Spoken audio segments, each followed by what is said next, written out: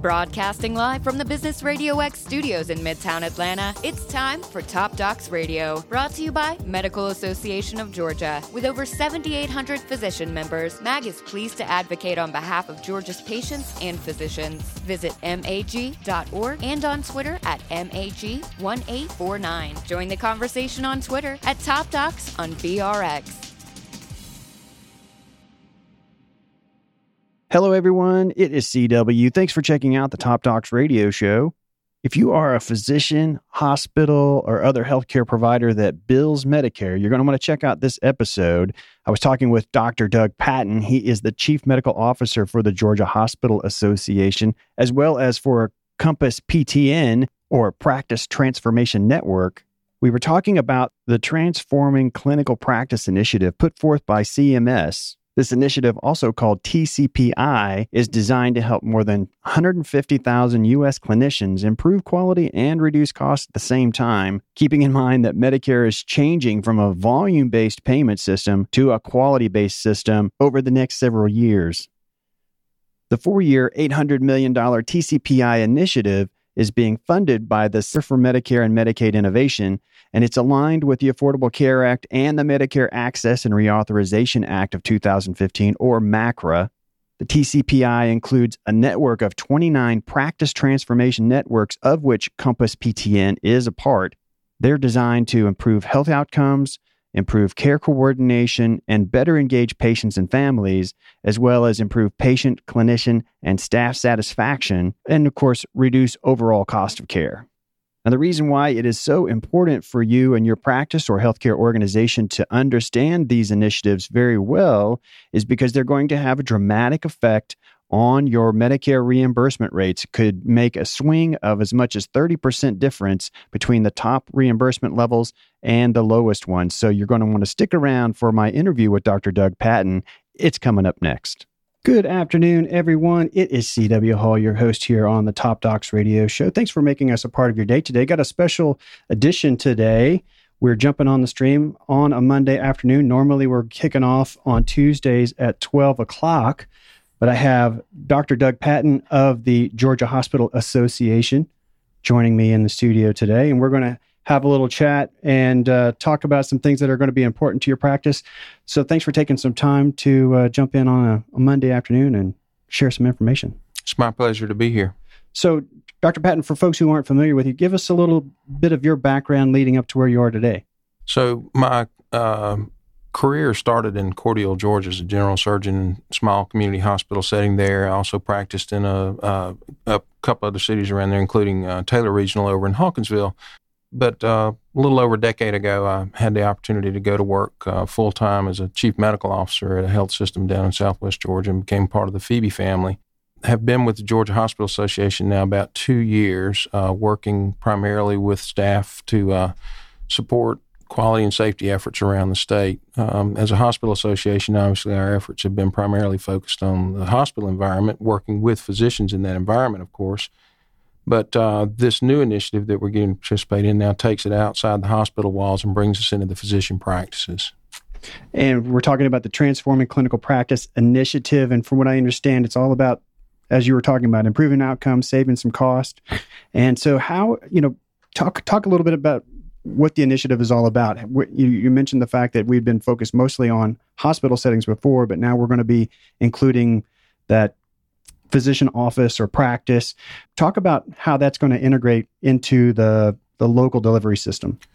So our efforts have been driven primarily by the largest payer of healthcare services in the nation, which is Medicare, of course, and they focused initially, I believe, on the hospital settings, primarily because there's lots of opportunity to improve quality and safety there. Yeah. Plus, also, it's a much smaller number of environments that you'd actually have to intervene in.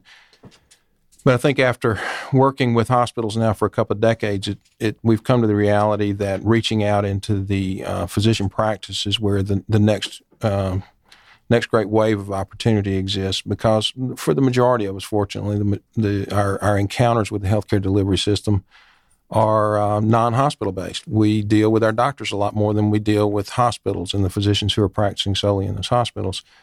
So managing managing all of us to a better state of health, managing those of us who have medical problems to a better state of compliance and wellness with our medical problems, I think is sort of the next great frontier for CMS. And so from the perspective that they're taking, obviously, let's just deal with the nuts and bolts of it. CMS is on an annual budget cycle. They have to go to Congress every year and ask for money.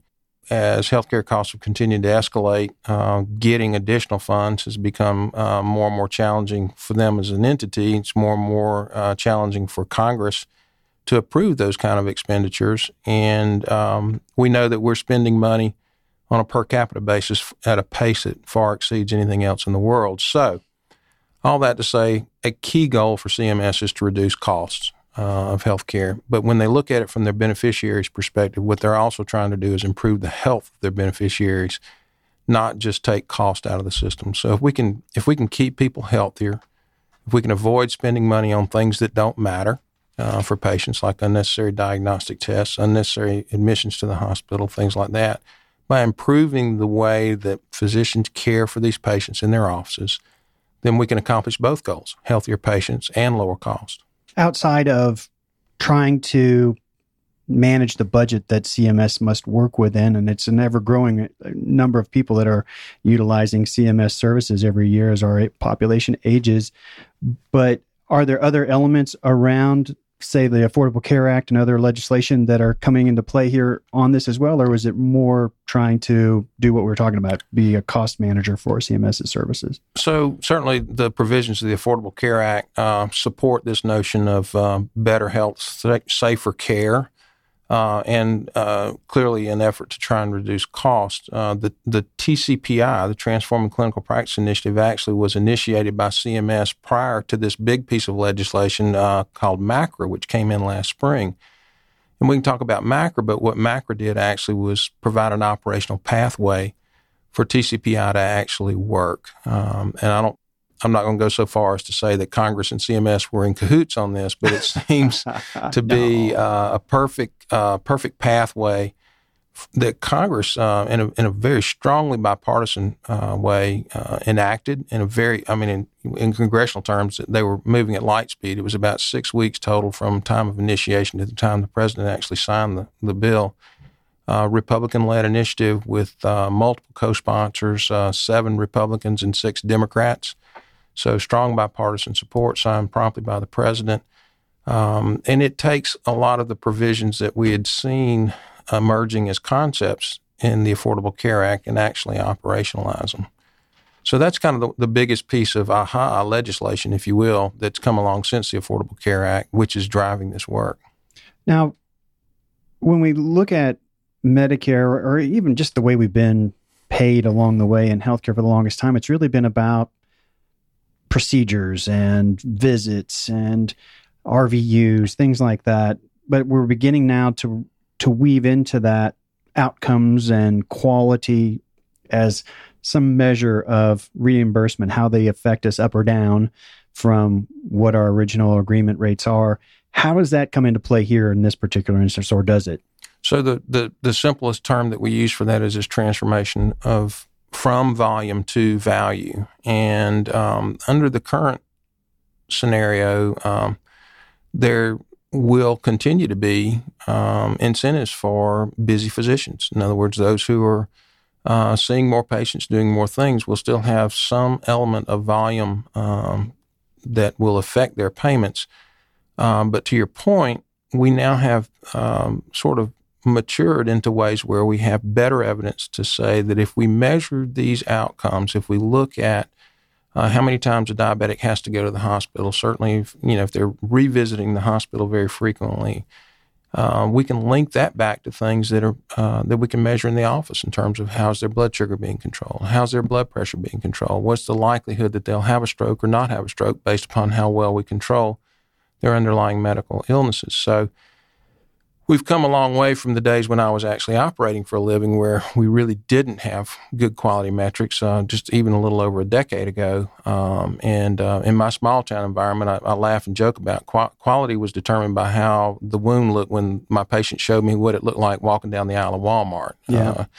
But now we clearly have a better opportunity to report on some of these outcome measures. And where we don't have outcome measures, we know that certain practices will get you to a better outcome, and those are called process measures. So balance of process measures and outcome measures.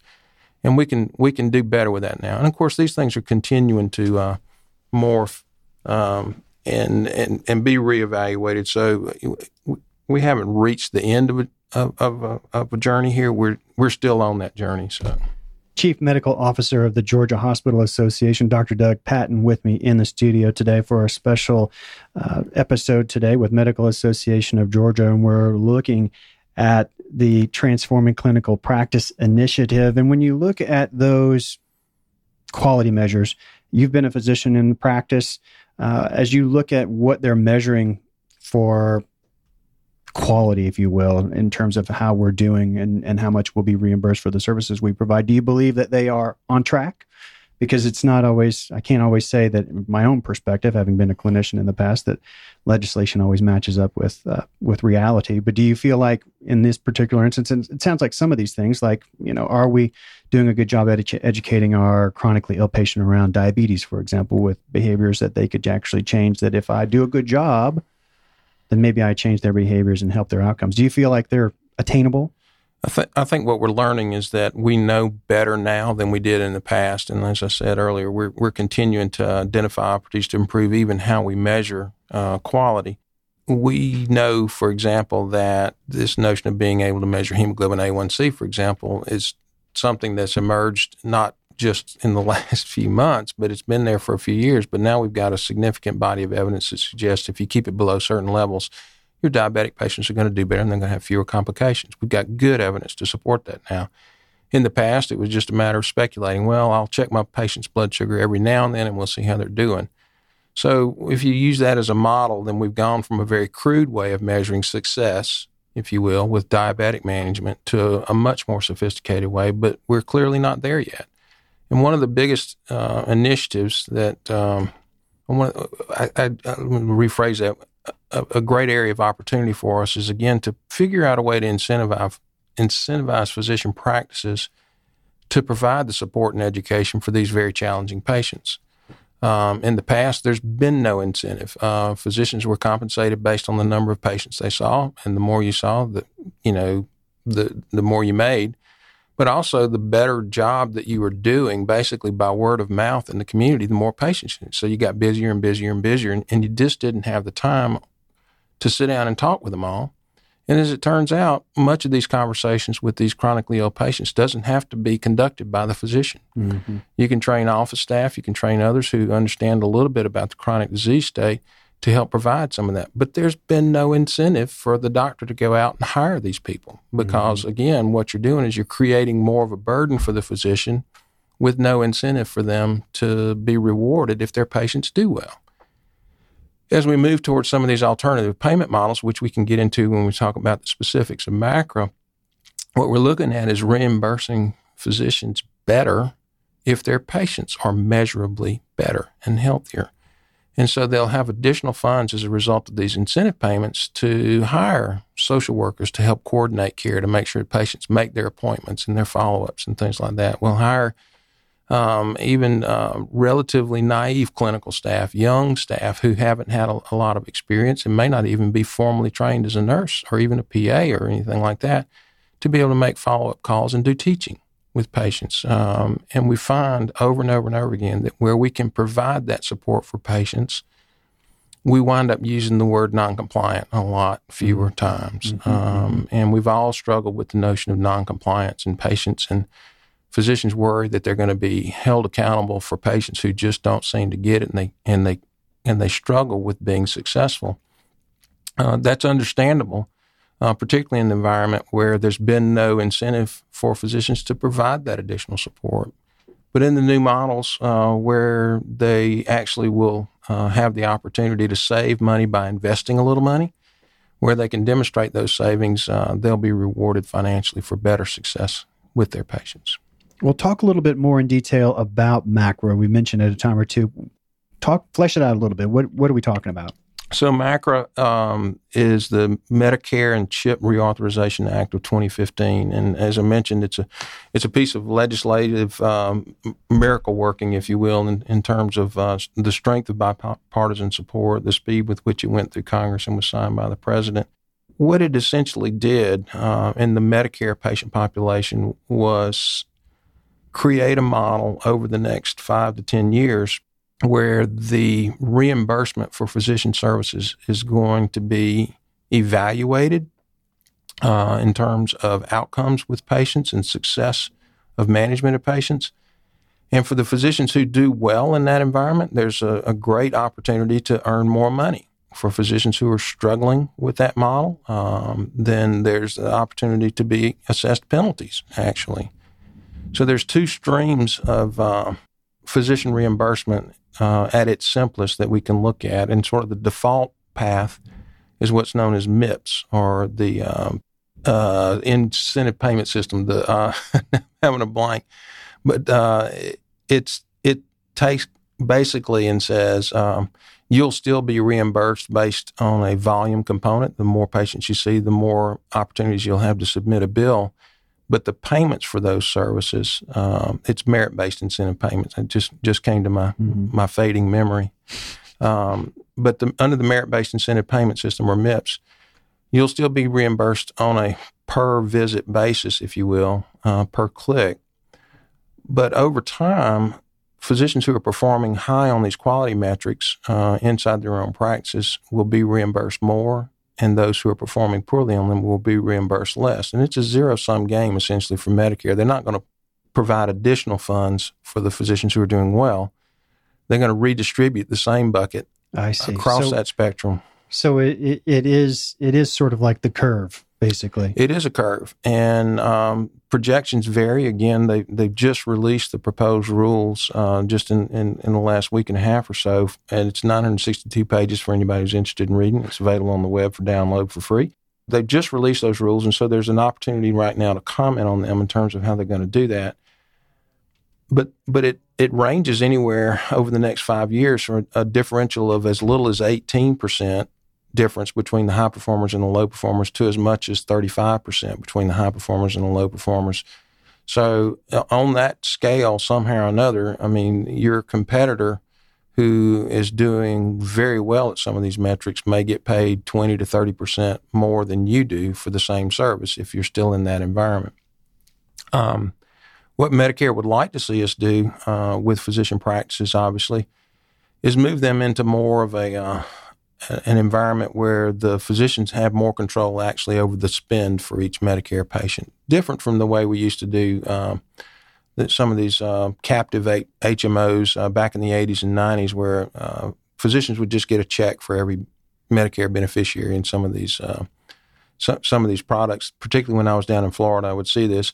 And so the physicians actually had to pay for the care that the patients got, whether they went to the hospital, got referred to a consultant. They were actually responsible for the money that left their practice to go to some other healthcare provider. Mm-hmm.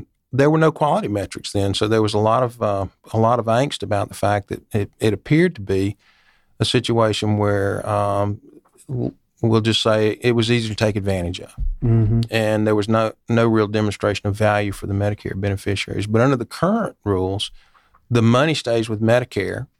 They have a budget, and the physicians and the physician practices agree to the budget, and they determine, okay, well, we're going to now be responsible for these 1,000 or 2,000 or 5,000 Medicare beneficiaries. And what we don't spend, we either get to split under the current shared savings programs, or we get to keep in some of the more aggressive alternative payment models. And these are the ACO models that we hear talking about, the accountable care organizations. So that's kind of the alternative payment model to the MIPS. You're either going to be in MIPS or you're going to be in an alternative payment model. And ACOs are certainly one example of that. What it does is it incentivizes physicians to be creative. The entrepreneurial physicians are all over this because they're seeing the opportunity now at last, because of the way it's going to be measured, to be able to say, I've known all along I was a good doctor. Now I can actually prove that I'm a good doctor, that my patients are healthier. And by the way, I'm spending less. Therefore, I'm making more. I mean, that's kind of, and that's sounds like nirvana, and we're not there yet, but that's the direction we're heading with this.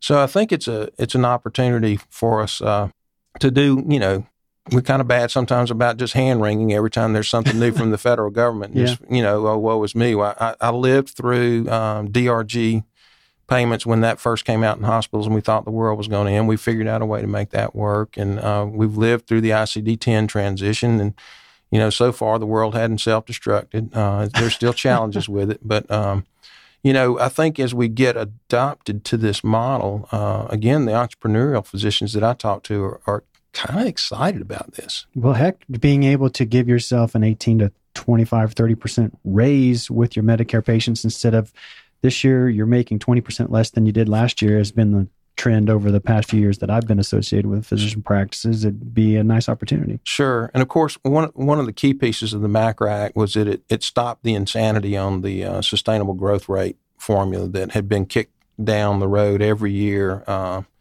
by Congress, ultimately, where there was a 25 to 28% axe hanging over every physician's rate schedule because Congress had failed to act on that. So they fixed it, but their attempt to recoup that 28% gap that they had allowed to accumulate is to try and get some of the cost out of the system through these appropriate incentives. And where we see the ACO models that have been out there for the last few years actually working, we actually see physician practices gaining some pretty significant rewards for excellent management of their patients. And we're still relatively early in it, but there's pretty strong evidence so far to suggest that from a total expenditure on a per Medicare member per year, that we're seeing some reductions in that cost. And as taxpayers, I mean, that's important for us all to be able to realize that there's an opportunity for us to participate in something which is actually going to reduce the amount of spending that the federal government is having to put into the marketplace. Are there returns on the patient outcome side of things? Are we seeing some positive movement on things like rate of diabetes or rate of readmission or things like that go around those types of conditions? So yes, in the high performing accountable care organizations, they're seeing fewer hospital admissions. They're certainly seeing fewer readmissions to the hospital, and so again, this is helping us kind of shape this environment as physicians, where for a while it's gotten to be where it was just a little too convenient to let your patient just go ahead and get admitted to the hospital. Mm-hmm. Because there was no real incentive for you to do anything different to avoid that. And certainly with concerns about liability and things, there was some sense of security in thinking, well, if they're a little bit more than a little bit sick, they may be better off in the hospital. We know now that that's not necessarily true. So the incentives now are back on the physician practices to say, well, what can I do to help keep my patients from making that trip to the emergency room when it's not really a medical emergency? So they're providing alternative access pathways for patients so that there's, a better after-hours approach when people are having problems in the evening hours and things like that, where the physician practice actually owns the management of those rather than the answering machine which says, go to the emergency room. Yes. Now, what are practice transformation networks and how do they tie into the Transforming Clinical Practice Initiative? So in that overall initiative, the TCPI, practice transformation networks are, I guess the shortest way I know to describe it is we're the implementers. And there were 29 practice transformation networks that were identified as contract awardees under the TCPI initiative, and Compass PTN is one of those. And Compass PTN, Compass Practice Transformation Network, it started off as a 6-state collaborative. We've now added a couple of extra states to it, but it's the prime contractor, if you will, for this is the Iowa Healthcare Collaborative. And one of the things I like to stress when I'm talking to physician practices here in Georgia is that it's not easy for me as a doctor who works for a hospital association to have much credibility in a physician practice sometimes, because they're like, well, you're from the hospital. We're a doctor's office. Why are you here? Well, with the Compass PTN, it's important to understand that the Iowa Healthcare Collaborative was an entity that was formed by the State Medical Association in Iowa and the State Hospital Association jointly to work on quality and safety and improving care for Iowans. So we've had a good working relationship with the Iowa Healthcare Collaborative on some other activities in the past, and we've done quality and safety work with them. And so when they got the bid and were able to offer these services in Georgia, they reached out to us and said, can you be our agent in Georgia? So being keenly aware of the fact that if the physician practices can't be alive and healthy and vital and in an economically sustainable mode, the hospitals can't either. Being in that frame of mind, we said, yes, we'll be glad to help with this initiative, and we will partner with the key partners that we need to identify in Georgia so that we can be successful. And, of course, one of those key partners is the Medical Association of Georgia. So we've started down this path of collaborating with MAG on this effort, and to be 100% transparent and selfish, having MAG as a partner in this is going to help us with that credibility gap with physicians who might otherwise be suspicious. But it's clearly to everyone's benefit. It's to the physician practices, it's to their benefit, the hospitals, it's to their benefit. But most importantly, it's to the people we serve together in Georgia. If we can work together on this and improve care and lower costs, it's good for Georgia. Does it cost my practice to be part of the Compass Transformation Network? There's absolutely no charge for the services we provide. And when I'm talking with physician practices, sometimes they want to know, well, that's great, it's free, but do I have to do this? And I was like, well, the answer, there's a couple of different answers to that, but what I try and help them understand is that no, you don't have to improve your practice. You can leave it as it is. And if you stay in your current framework, then you're likely to be one of those people who's got the 20 to 30% penalty compared to your high-performing peers. That's one avenue, and that would be okay. It'll take a few years for it to get to be that drastic, but if you've got 3 to 5 years of active practice left ahead of you, that's how bad it could get during that time. So that's one avenue. The next avenue is to go out certainly and pay a consulting firm to come in and help guide you through this process. And there's some extraordinary firms out there who do this work, and they do very, very, very good work, but they're not cheap. And so you can pay for them to come in, do the assessments, and help you come up with a plan to improve the care. But it's not going to get you, the physicians or your practice staff, you're not going to get a pass on doing the work to improve improve the practice. So it's in the mail for you. That's right. It's not just going to happen because you paid somebody a bunch of money to come in and point out what you're not doing well at. So it's going to take some work on the physician's part, and without physician leadership, this is going to fail under any circumstances.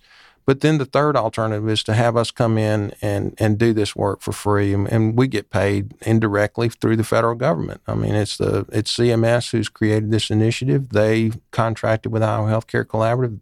Iowa's contracted with us. And that's how we can afford to devote some resources to it. And so there's no fee for it, but there's also no cash bonus in it for you either. You don't get paid to participate.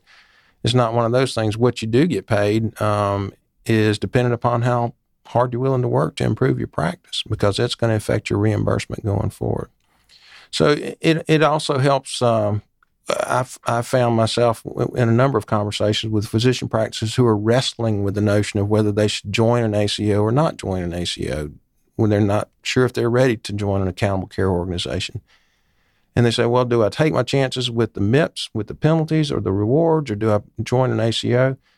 And what I try and help them understand is that we can actually help with that. We can help through the assessment process. We can help improve their performance on things and get them ready so that they can make a wise and a thoughtful choice about that, rather than just take, potluck and say, well, I've got friends who've been part of ACOs who are now trying to get out of them because they went into it not knowing whether they were going to be successful or not.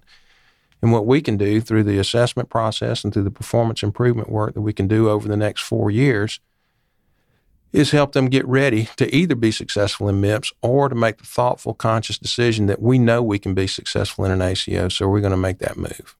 What is involved for my practice, from the physician's time, from practice management or support staff, to begin working with, say, a Compass PTN and move towards, say, the MIPS program and that kind of thing? What do I have to do? I mean, I'm sure you're getting a lot. I just don't have time.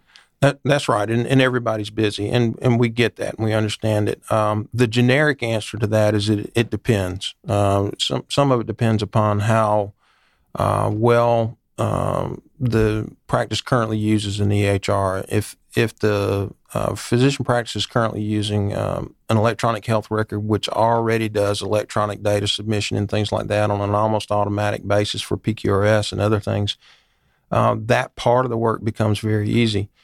What's not easy and what can't be escaped is this notion that it takes physician leadership time to work with the peers and colleagues inside the practice to identify the opportunities for improvement. One of the things that we offer as a practice transformation network is this degree of flexibility, which says, we're not going to come in and be overly prescriptive and tell you, all right, so in January, we're going to work on diabetes. In February, we're going to work on high blood pressure. And we're not going to do that. What we're going to do through the assessment process is identify what the opportunities are through metrics and then sit with the physician leaders and say, here's your opportunities. Which one of these do you want to focus on? And by the way, we're not going to try and boil the ocean. We're going to pick one thing at a time. And we're going to work with you in what we call this rapid cycle improvement phenomenon. It's been promoted by IHI for decades now, which is this notion of, again, don't try and fix everything all at once. Pick something, focus on it, improve it, and take the lessons you learn from that and move on to the next thing. Sort of like debt elimination practice, in a way. That's right. In terms of how you approach that. Yeah, absolutely. In terms of priority and that sort of thing. Are you in the process? Are you finding that with the EMRs and their cloud computing and reporting capacities that you're able to identify some of those red flag areas readily through the EMR? Is that where a lot of this is coming from? It's in those who have pretty sophisticated EMRs and are used to retrieving that data. Yes, that's one of the key avenues. We still have physician practices that are on paper, and we're still willing to work with them. I heard some of the government places are some of the ones that are the biggest laggards. There's a lot of variability, and we'll just leave it at that. But what we don't want to do is make somebody feel like, well, if I don't have a jam up EHR, then I can't participate. Well, we're willing to work with physician practices, whether they're solo practice or 200 physicians in a multi-specialty clinic, whether they're on paper or whether they're in a high-end sophisticated EHR. And what we do know from our last 5 to 6 years experience is, as physicians went out and purchased EMRs or upgraded their EMRs, there's still a lot of variability in terms of how those EMRs gather information and their ability to report it.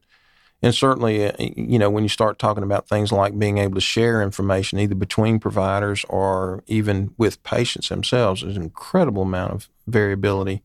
We expect that over the 3 to 4 years of this engagement, that one of the things we can do is help physicians also evaluate, okay, so we spent a bunch of money on this EMR, we got our meaningful use refunds back, but is this the EMR that we want to stay with? And so in these performance improvement efforts, I think it'll help us look even at those aspects of practice and determine what's the most efficient and effective way for you to document the clinical encounters going forward and be able to report your success. Talking with Chief Medical Officer of Georgia Hospital Association and Compass Practice Transformation Network, Dr. Doug Patton, and we've been discussing the Transforming Clinical Practice Initiative. We talked about the fact that CMS reimbursement is essentially a zero-sum game, and as we have these initiatives in place that will take Physician A's reimbursement up a couple of ticks, that means Physician C's reimbursement, if he's not higher than Physician A, then his or her reimbursement goes down a couple of ticks. Does that mean that there's a finite number of people from a physician's perspective that, say, a Compass PTN would serve? I mean, do you see what I'm saying? Is there a limited number of seats available to get engaged with Compass PTN? Our recruitment target is 1,000 physicians, nurse practitioners, and PAs in those practices for the state of Georgia. But that's kind of what our capacity is at this point. What we'd like to see is that, this is it's a 4-year initiative, and we're still in the recruitment phase of year one. But over the 4 years, what we'd like to see is physician practices actually, quote, graduate from our program and either move into an alternative payment model or realize that they don't need our services anymore because we've helped them get to a level of proficiency And if they graduate, then that creates more capacity. So, our goal all along is to have no fewer than 1,000 providers in the pipeline at any time. So we talked about ACOs. Obviously, there's commercial payers out there. If I'm involved either through an ACO or I'm also taking reimbursements from commercial payers, does that affect me in any way in this regard? So if you're currently a member of a Medicare ACO, then you're not eligible to participate in the Practice Transformation Network activity. The reason for that is that if you're currently involved in an ACO, there's sort of a presumption that you're at a certain level of sophistication with your EMR. You're able to gather information from that clinical record and report it. Whether you're successful or not in that model economically depends on your performance. But there's a presumption on Medicare's part that if you're already in an ACO, you're less likely to need this help. So this is targeted specifically for people who are outside of that environment and to provide them the help. I will tell you that I've got a number of physician practices who are currently in ACOs.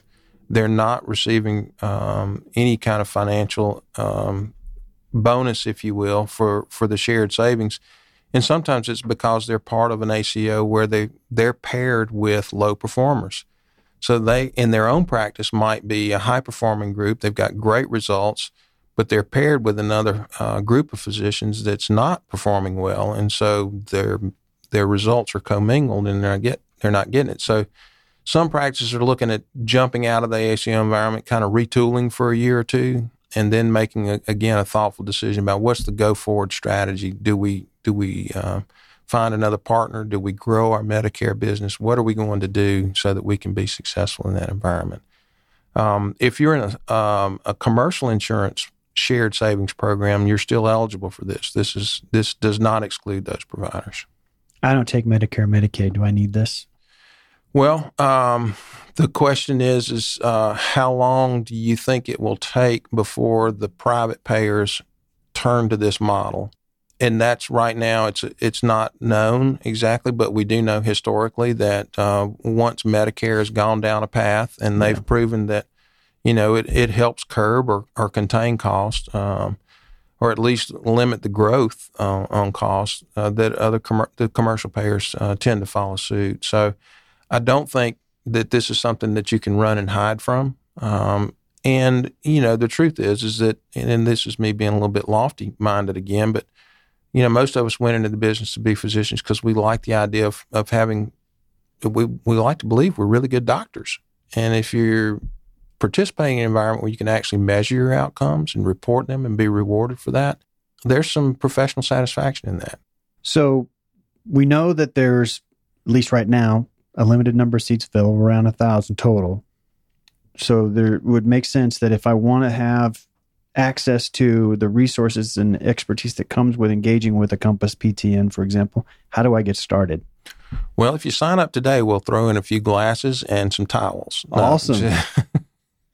We are actively recruiting, and we've got a number of physician practices, some small and some very large, that are giving real serious thought to this. And we're not out to try and get people to sign up and buy this car today. It's not that kind of a negotiation. What we do want is people who are thoughtful and want to enter into this process. But at some point, our resources will get to the point where we have to say, no, we're full. We don't have enough additional staff at this point to accept new practices until someone leaves the PTN. And again, over the 3 to 4 years, we'd love to see a bunch of physician practices kind of graduate, make that move, go on to an ACO, go on to the next payment model, because they can prove that they're successful in it, and that would create capacity for us again. Our target to get to that 1,000, we're trying to get there very quickly. We'd like to be there by mid-June, so we don't have much time left on that. So, any place they need to go to get more information? So you can go to the website. You can just do what the rest of us do, which is Google Compass PTN, COMPASS PTN. Google that, and it'll take you straight to the Iowa Healthcare Collaborative site with all the information on it. You can also contact me at the Georgia Hospital Association, and that's real easy. It's dpatten, DPATTEN, @gha.org. and we have other staff as well. But we're grateful to do that. Again, we're partnering with MAG on this, and we're also partnering, with some of the national organizations. In addition to the AMA, the American College of Physicians, American Academy of Family Physicians, and others are promoting this. But they'll direct you to any number of practice transformation networks. And although I'm biased, and I think we offer sort of a unique set of services here in Georgia, I think it's important for physicians to get some help, whether they choose us or choose somebody else, because this practice transformation network activity, whether it's us or one of the others, is important if you want to be successful going forward. The train is definitely leaving the station. You want to be on it rather than standing on the sidelines there watching it leave. So get involved with Compass PTN while they still have room. If you want more information about Georgia Hospital Association, you can go to their website at gha.org. News and plenty of information about goings-on with the Hospital Association here in Georgia. We've been talking with Dr. Doug Patton. Do I have final thoughts from you before I let you get back to the office? What many of my young friends would consider to be one of those old farts who's not supposed to be able to change, but this is really, to me, one of the most exciting times in the practice of medicine. Again, it's this notion of being able to demonstrate, that I'm doing well as a physician. My patients do well, and by the way, because they're doing well and because I'm busy, I'm going to be financially incentivized to keep that up. That's exciting. And I think what it'll help us do is actually refocus our efforts on how to keep people well for once in my life, because we've been talking about preventive health for as long as I've been in the business. But now we actually have a way for that to work well for patients and appropriately incentivize physicians. If you haven't done so already, in the upper left-hand corner of the Top Docs Radio Show page, you'll see the Apple logo there. That'll take you to the iTunes store where the Top Docs Radio Show podcast lives, and subscribe to us there. That way, when the new episodes come out, like this special edition, it'll be sitting there waiting for you on your device for the ride to work, walking the dog, whatever the case may be for you. And we hope you turn around and share it with your social media network and on your website, because this is some great information. You might just be putting it in the hands of somebody that you care about, a colleague, friend of yours, whatever the case may be, that makes a big difference for their practice and their patients. So we hope you turn around and share it for us, and we'll say thanks in advance for that. Dr. Patton, thanks for taking some time this afternoon. It was my pleasure. Thanks for having me. And of course, for all the folks at Medical Association of Georgia, Susan Moore, Donald Pombasano Jr., Tom Cornegay, and all the folks over there, I want to say thank you very much for partnering with the Top Docs Radio Show to keep us on the air and share some great information to help patients and physicians practice medicine around the state of Georgia. Look forward to having another opportunity to have you in the studio sometime. I'll be back anytime. We look forward to it. And make sure you all check us out tomorrow. We're going to be back with Medical Association of Georgia tomorrow at 12. So we look forward to having those folks in studio then, and catch us on the flip-flop. We'll see you then.